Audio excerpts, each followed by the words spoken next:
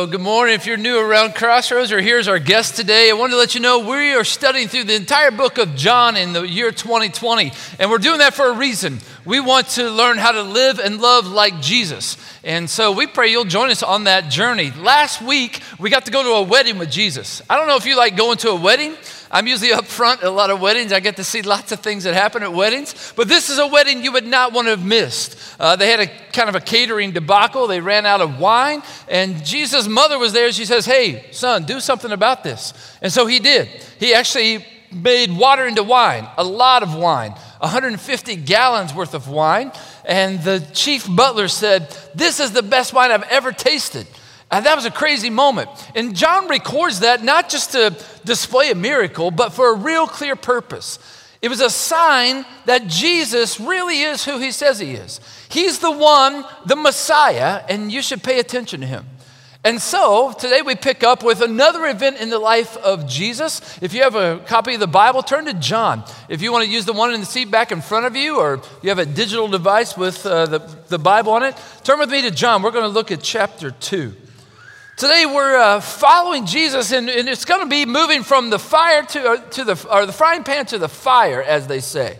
In this moment, it's pretty jam-packed, and this moment's one of the more emotional moments in the life of Jesus. Today we're going to follow him, and it's one of those other moments where it may not be a miracle, but it's nonetheless a sign that points that Jesus truly is who he says he is. It points to his identity. So let's see what happens. John chapter 2, we'll look at verse 12 to begin. It says this: "After this," meaning after the wedding, "he went down to Capernaum with his mother, brothers, and his disciples, and there they stayed for a few days."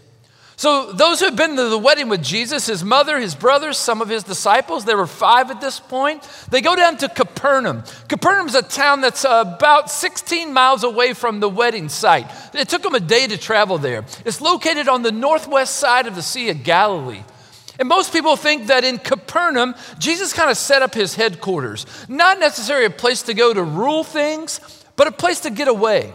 A place that Jesus went with those closest to him on a regular basis to kind of unwind, to retreat, to kind of feed his soul so that he could keep focused on his mission. We see that pattern in the life of Jesus, and I think it's one for us to take notice of. You know, as we try to live and love like Jesus, it requires us, maybe even forces us, to slow down, to find some moments where we can focus, be intentional about our relationship with God, to make space so that we can live and love like Jesus. That's really the topic of our first teaching night of 2020 that's coming up in just a few weeks. On February 23rd, we're gathering here in the worship center, 6 o'clock that evening. There's childcare provided for up to grades 5. And we want to focus that night on how we can learn to slow down and be intentional, to make space in our lives where we can live and love like Jesus. On that night, we're actually going to kick off our 40 days of intentional living that leads up to Easter. We're going to be learning about the Lenten expression of faith, and I hope that you'll join us. We want to see how we can lean into these moments where we can continue to grow as we live and love like Jesus.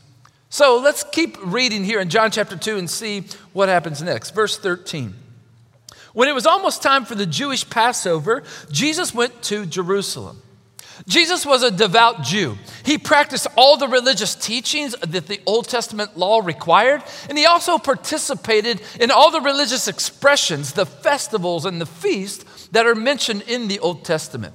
Right now, my wife and I are reading through the book, the whole Bible. We've done that the last couple of years, and we're in Exodus. And just this past week, we saw the moment where the Passover was instituted, because it was a moment when in the Jewish history where they were enslaved in Egypt.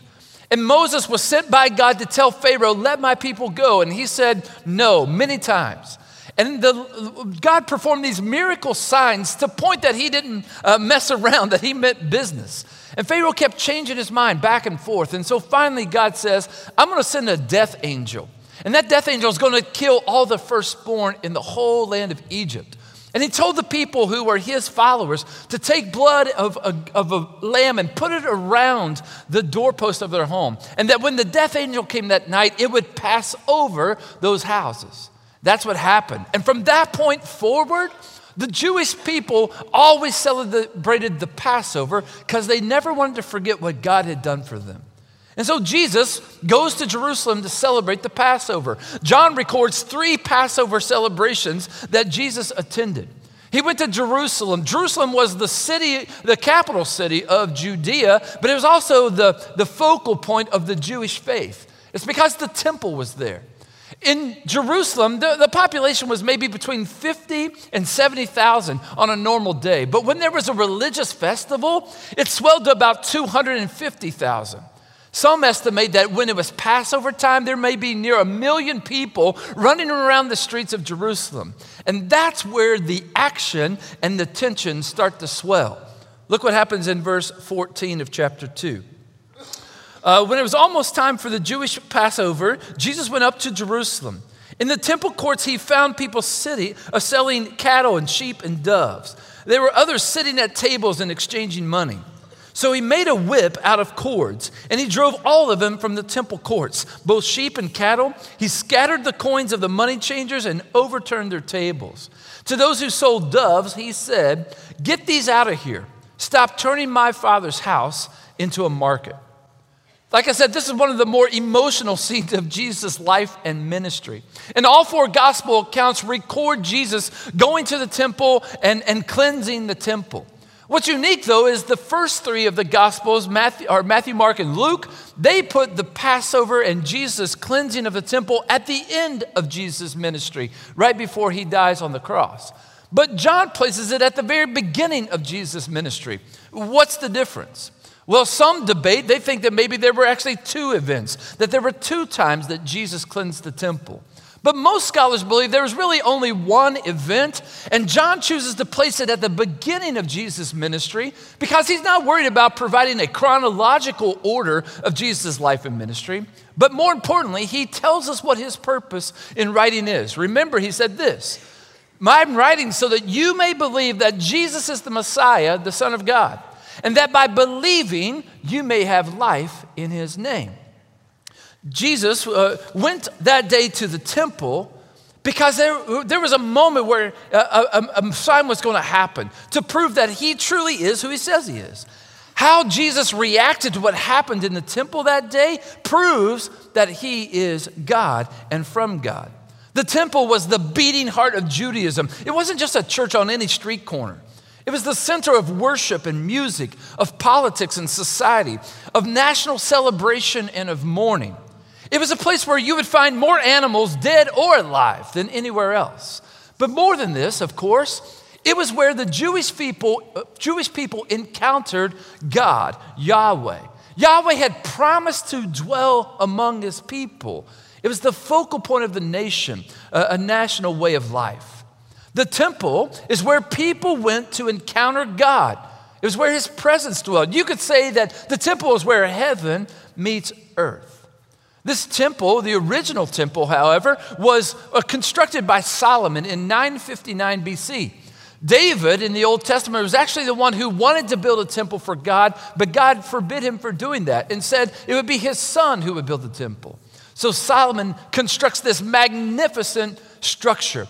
And after he followed all the instructions that God had given him to build this temple, 1 Kings chapter 8 verse 10 says this, that a cloud filled the temple, and the temple was full of God's glory.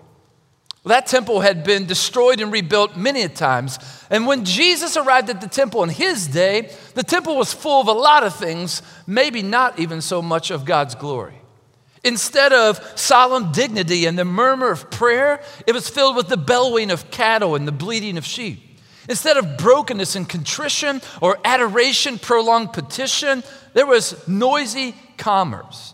The presence of money changers and animals ticked Jesus off. They were there for a good reason.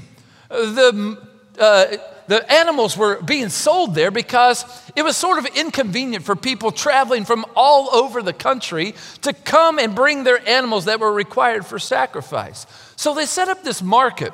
It was originally established in the Kidron Valley outside of town of Jerusalem.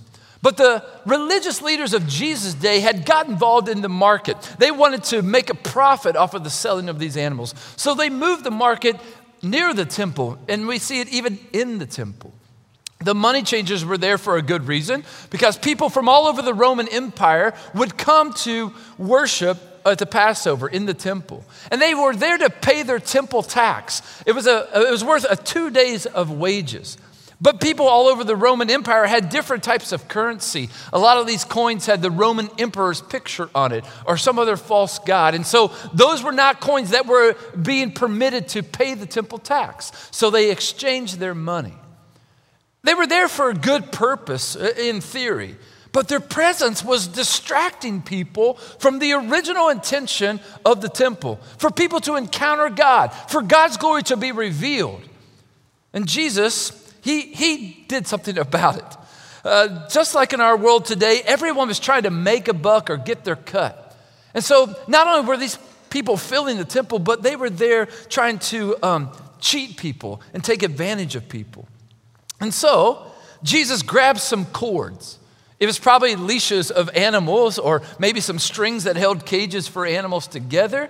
He put them into a whip and he starts driving out the animals. He turns over the money-changing tables. He kicks the people out. I want you to understand, it was not sinful anger that just compelled Jesus that day. It was righteous indignation. And you might say, well, what's the difference between anger and righteous indignation? Well, anger is defined as a strong feeling of annoyance or displeasure or hostility.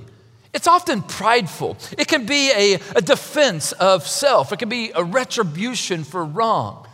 But righteous indignation, its focus is to stand up for truth, to stand for God's reputation. Somebody said righteous indignation is anger without sin. Nothing enraged Jesus more than irreverence. And so Jesus demonstrates his authority as the Son of God by ridding his Father's house of the impurity. He stands for truth and he fulfills several prophecies about the Messiah who would restore godly worship. John says that his disciples that were with him, who I'm sure were standing there with their jaws dropped and their mouth open going like, wow, what did Jesus just do? John says they believed in Jesus. And they remembered the words of David in Psalm 69 verse 9 that says this, zeal for your house will consume me. That was a prophecy of the Messiah, and Jesus was fulfilling that prophecy. You know, there's a couple of applications I want to point to from this moment in the life of Jesus in just a little bit. But right here, I want to stop and just ask a question. And this question is this. How do you respond when you see something that God has created for a purpose being abused or destroyed or even desecrated? As the people of God, we have a responsibility to stand for truth, to speak the truth. And if we're going to live and love like Jesus, sometimes it requires forceful actions. I think we're called to defend the unborn.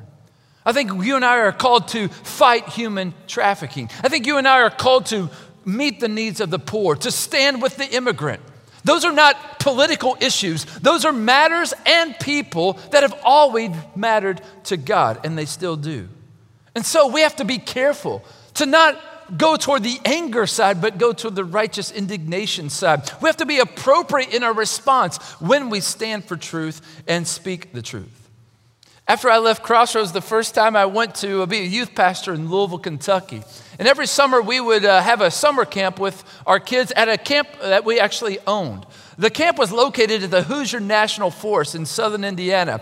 And right at the edge of the camp, 3 pieces of property came together. The camp's property, Hoosier National Forest, and a piece of property that was owned by a private landowner. That private landowner was not real excited. There were hundreds, if not thousands of kids in his backyard in the summer. And he kind of had this hostile relationship with the camp. One summer, we were teaching on worship. We actually built a tabernacle on the camp's property. We were learning about the Old Testament tabernacle and learning how to worship God in our day. And we taught a lot about what were false idols and false ways of worship so we could compare the two. And one afternoon, a group of students decided to take a hike. They went with one of the staff members on my team. And as they got to the top of the hill where these 3 pieces of property came together, they noticed that there was a statue. And they thought about the statue and were kind of concerned why the statue would be there in the midst of the camp. And so they looked at it as an idol, and they thought the only thing they should do is to smash the idol. And so they did. They took out some logs and they busted that idol up in about 1 million pieces. They put some of those pieces in their pocket and headed back down the hill to tell me what had happened. As soon as they started telling me the story, I knew we were in trouble. Because that statue was actually on the land of the private landowner.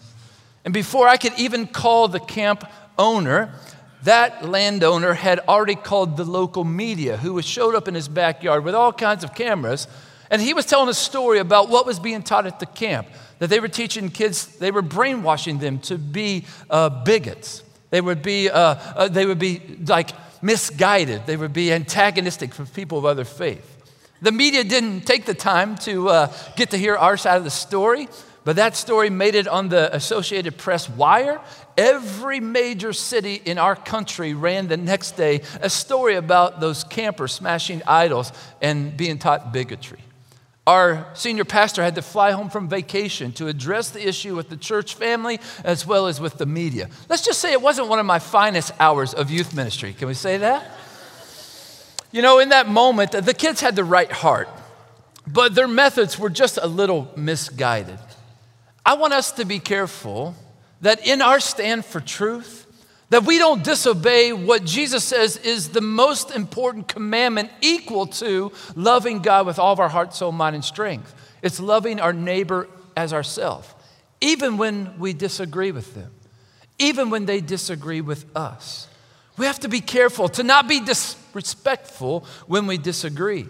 Jesus says that when people know the truth, it will set them free. But he says people will know us, his followers, by the way that we love. So watch what you say and watch how you say it. Please don't focus on winning a point or winning an argument, but instead focus on glorifying God. Remember what was said about Jesus in John chapter 1, verse 14? It says, he was full of grace and truth, 100% both. I think that's a good rule of thumb for us to follow when we stand for truth, that we're full of grace and we're full of truth.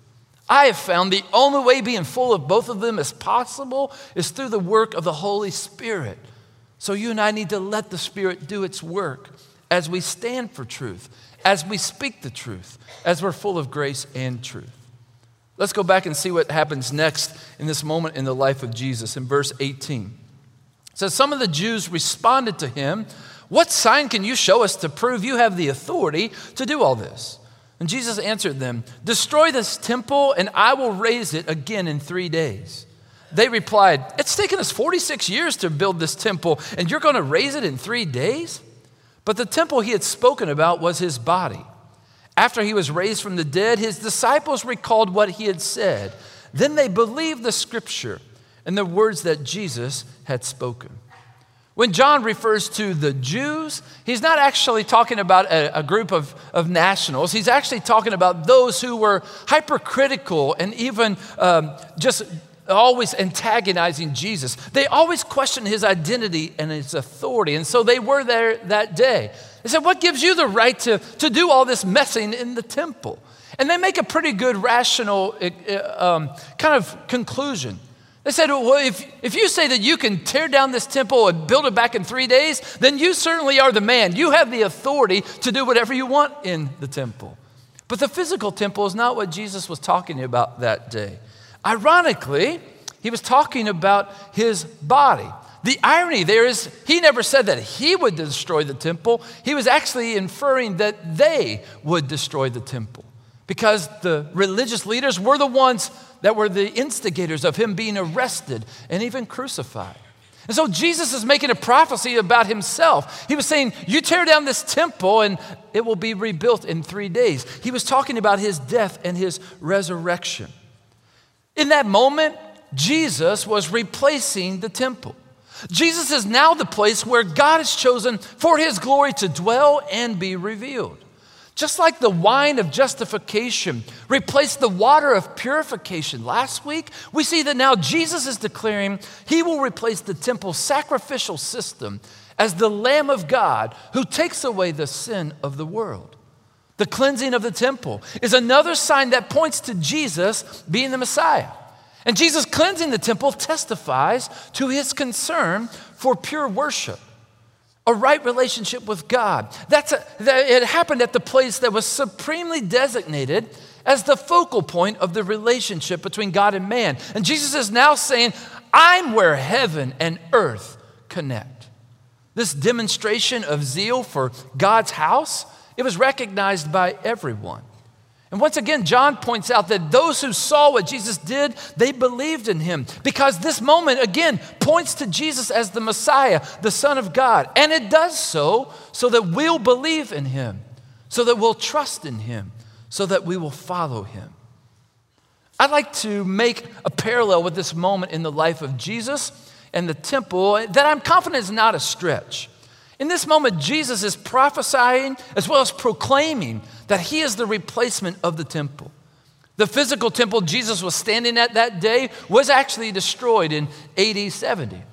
And his body, as I mentioned earlier, was destroyed by crucifixion, but was resurrected 3 days later. Now, people can truly encounter God. They can see his glory revealed and experience him in their lives through Jesus.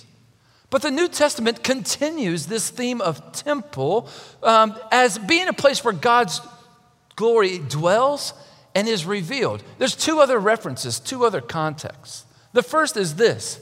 It's the collective declaring of God's glory as the temple. And that's seen as the people of God.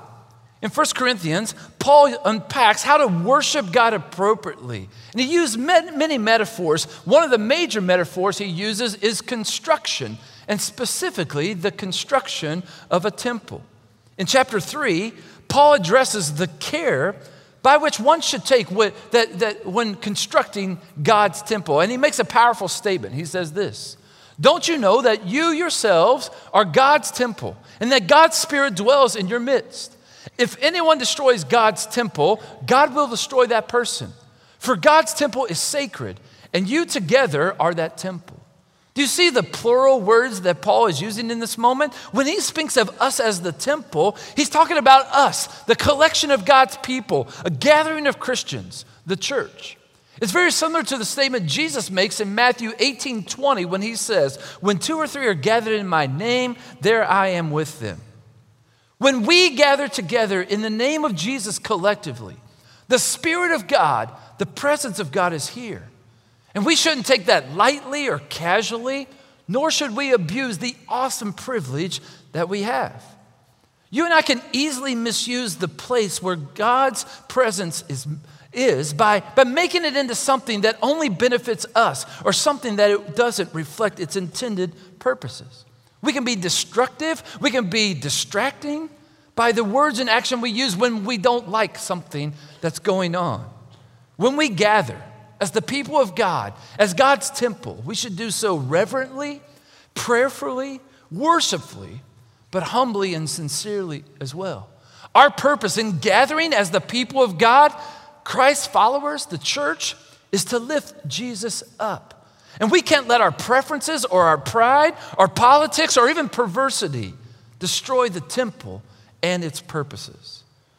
Watching the Super Bowl this past Sunday, it reminded me of some special memories in my life. I've actually got to attend 3 different Super Bowls. I went to the Super Bowl in Indianapolis. I went to the Super Bowl in New Orleans, both of those with my wife. And then the 3rd Super Bowl I went to was in New York. It was actually in New Jersey. And that I went with a couple of friends. Those are really cool experiences. Don't let it sound better than it is, because I didn't buy a ticket. I was actually there performing a menial task. I sold programs at all 3 of those Super Bowls and got to watch the game from inside the stadium. Pretty sweet deal.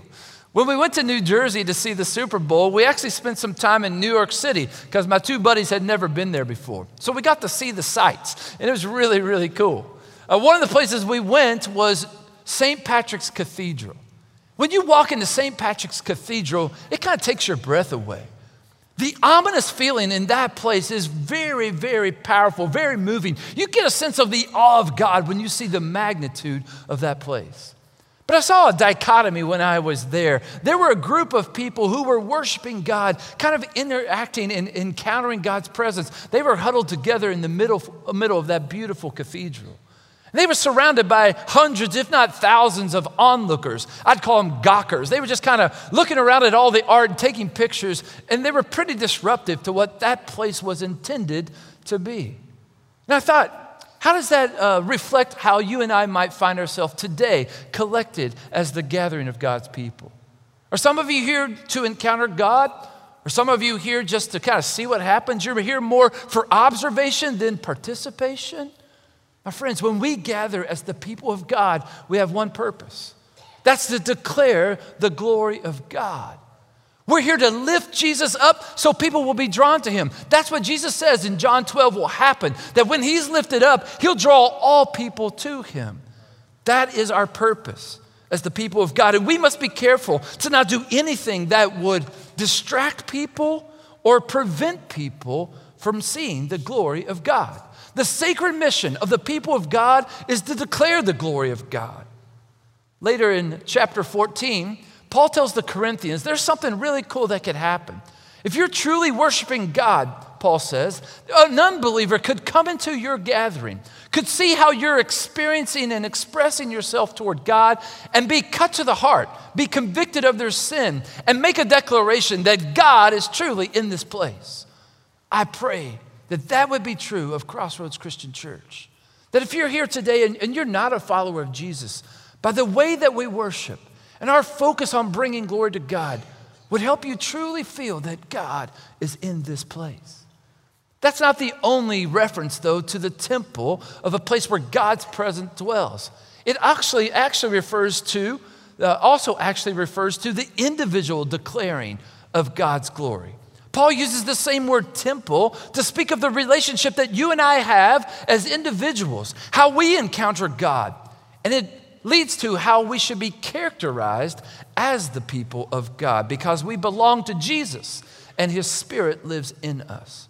In 1 Corinthians 6, 19 to 20, Paul says this, "Do you not know that your bodies are the temple of the Holy Spirit, who's in you, whom you've received from God? You are not your own. You were bought at a price. Therefore, honor God with your bodies." When you think about the purpose of the temple, that it's the place where God's presence dwells, where it's filled with the Holy Spirit, and then you realize that you and I are now that dwelling place, I mean, wow. How should you and I then live? We were purchased, we were redeemed, we're made right with God, we were cleansed, purified, filled with the Holy Spirit, so that we would glorify God. That's our purpose. We've been bought for that purpose, Paul says. Peter says the same thing.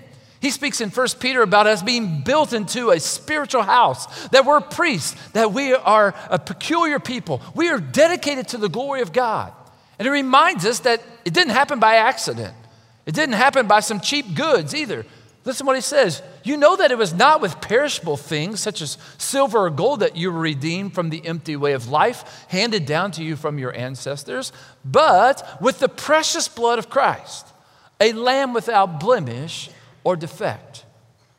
We can't take the temple of God into our control and think that we have the right to use it any way that we want because we don't belong to ourselves. We, as the temple of God, belong to God. He has purchased us for his purposes. And so therefore, we can't do what we want, not physically, not relationally, not even sexually. That's the context of Paul's words in 1 Corinthians 6. When we choose Jesus as Savior, we receive him as Lord.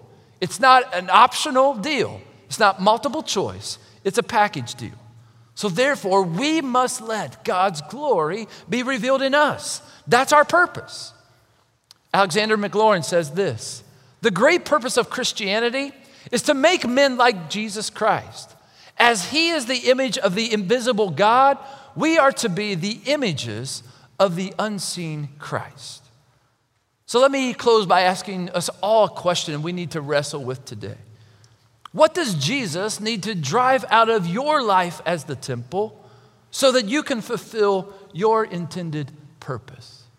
If Jesus showed up at your temple individually, or if he showed up here in our midst collectively, what would he need to drive out so that we could fulfill our intended purpose?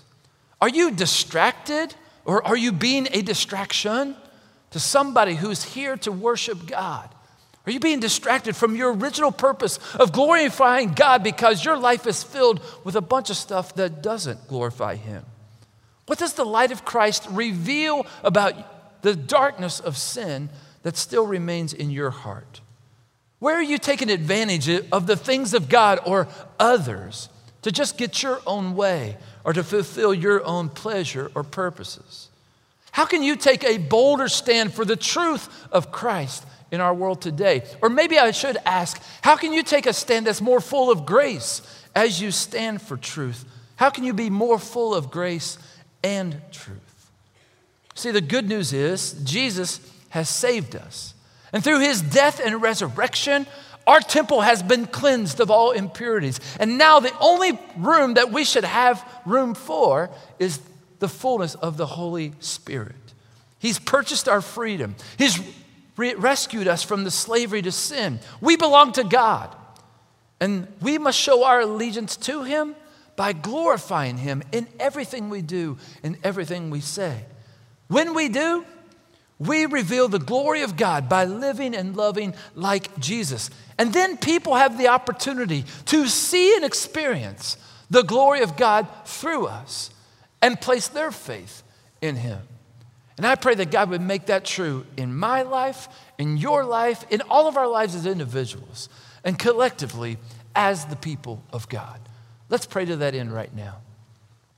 God, thank you for giving us the temple. We're pretty visual people, but none of us have really had the opportunity to go and visit that earthly temple that was built by Solomon or others. But God, I'm grateful that you just didn't leave us to that physical structure. When you sent Jesus, you teed Him up as being the place where your glory would be best revealed, the place where we could most fully experience your presence in our life. Because He is Messiah, He is God in the flesh, He is Savior and Lord. Through Him, we can experience you to the fullest in our life. And God, I pray that because that's true, because Jesus is our Savior and our Lord, that your glory would be revealed in us and through us, individually and collectively, God. I pray that people would begin to see you clearly because they see and experience you through us. God, I pray that we'd not be casual in our worship. God, I pray that we would not be cautious in our words when we speak for truth. I pray that we'd be careful, God, in the way that we love others so that they would feel your love, they would feel your grace and truth. And God, I pray that the purpose for which you created us, to bring you glory, would come to full completion through your Holy Spirit in each of us and collectively, God, as your church. And I pray that people would come to know you. I pray that through the powerful name of Jesus. Amen.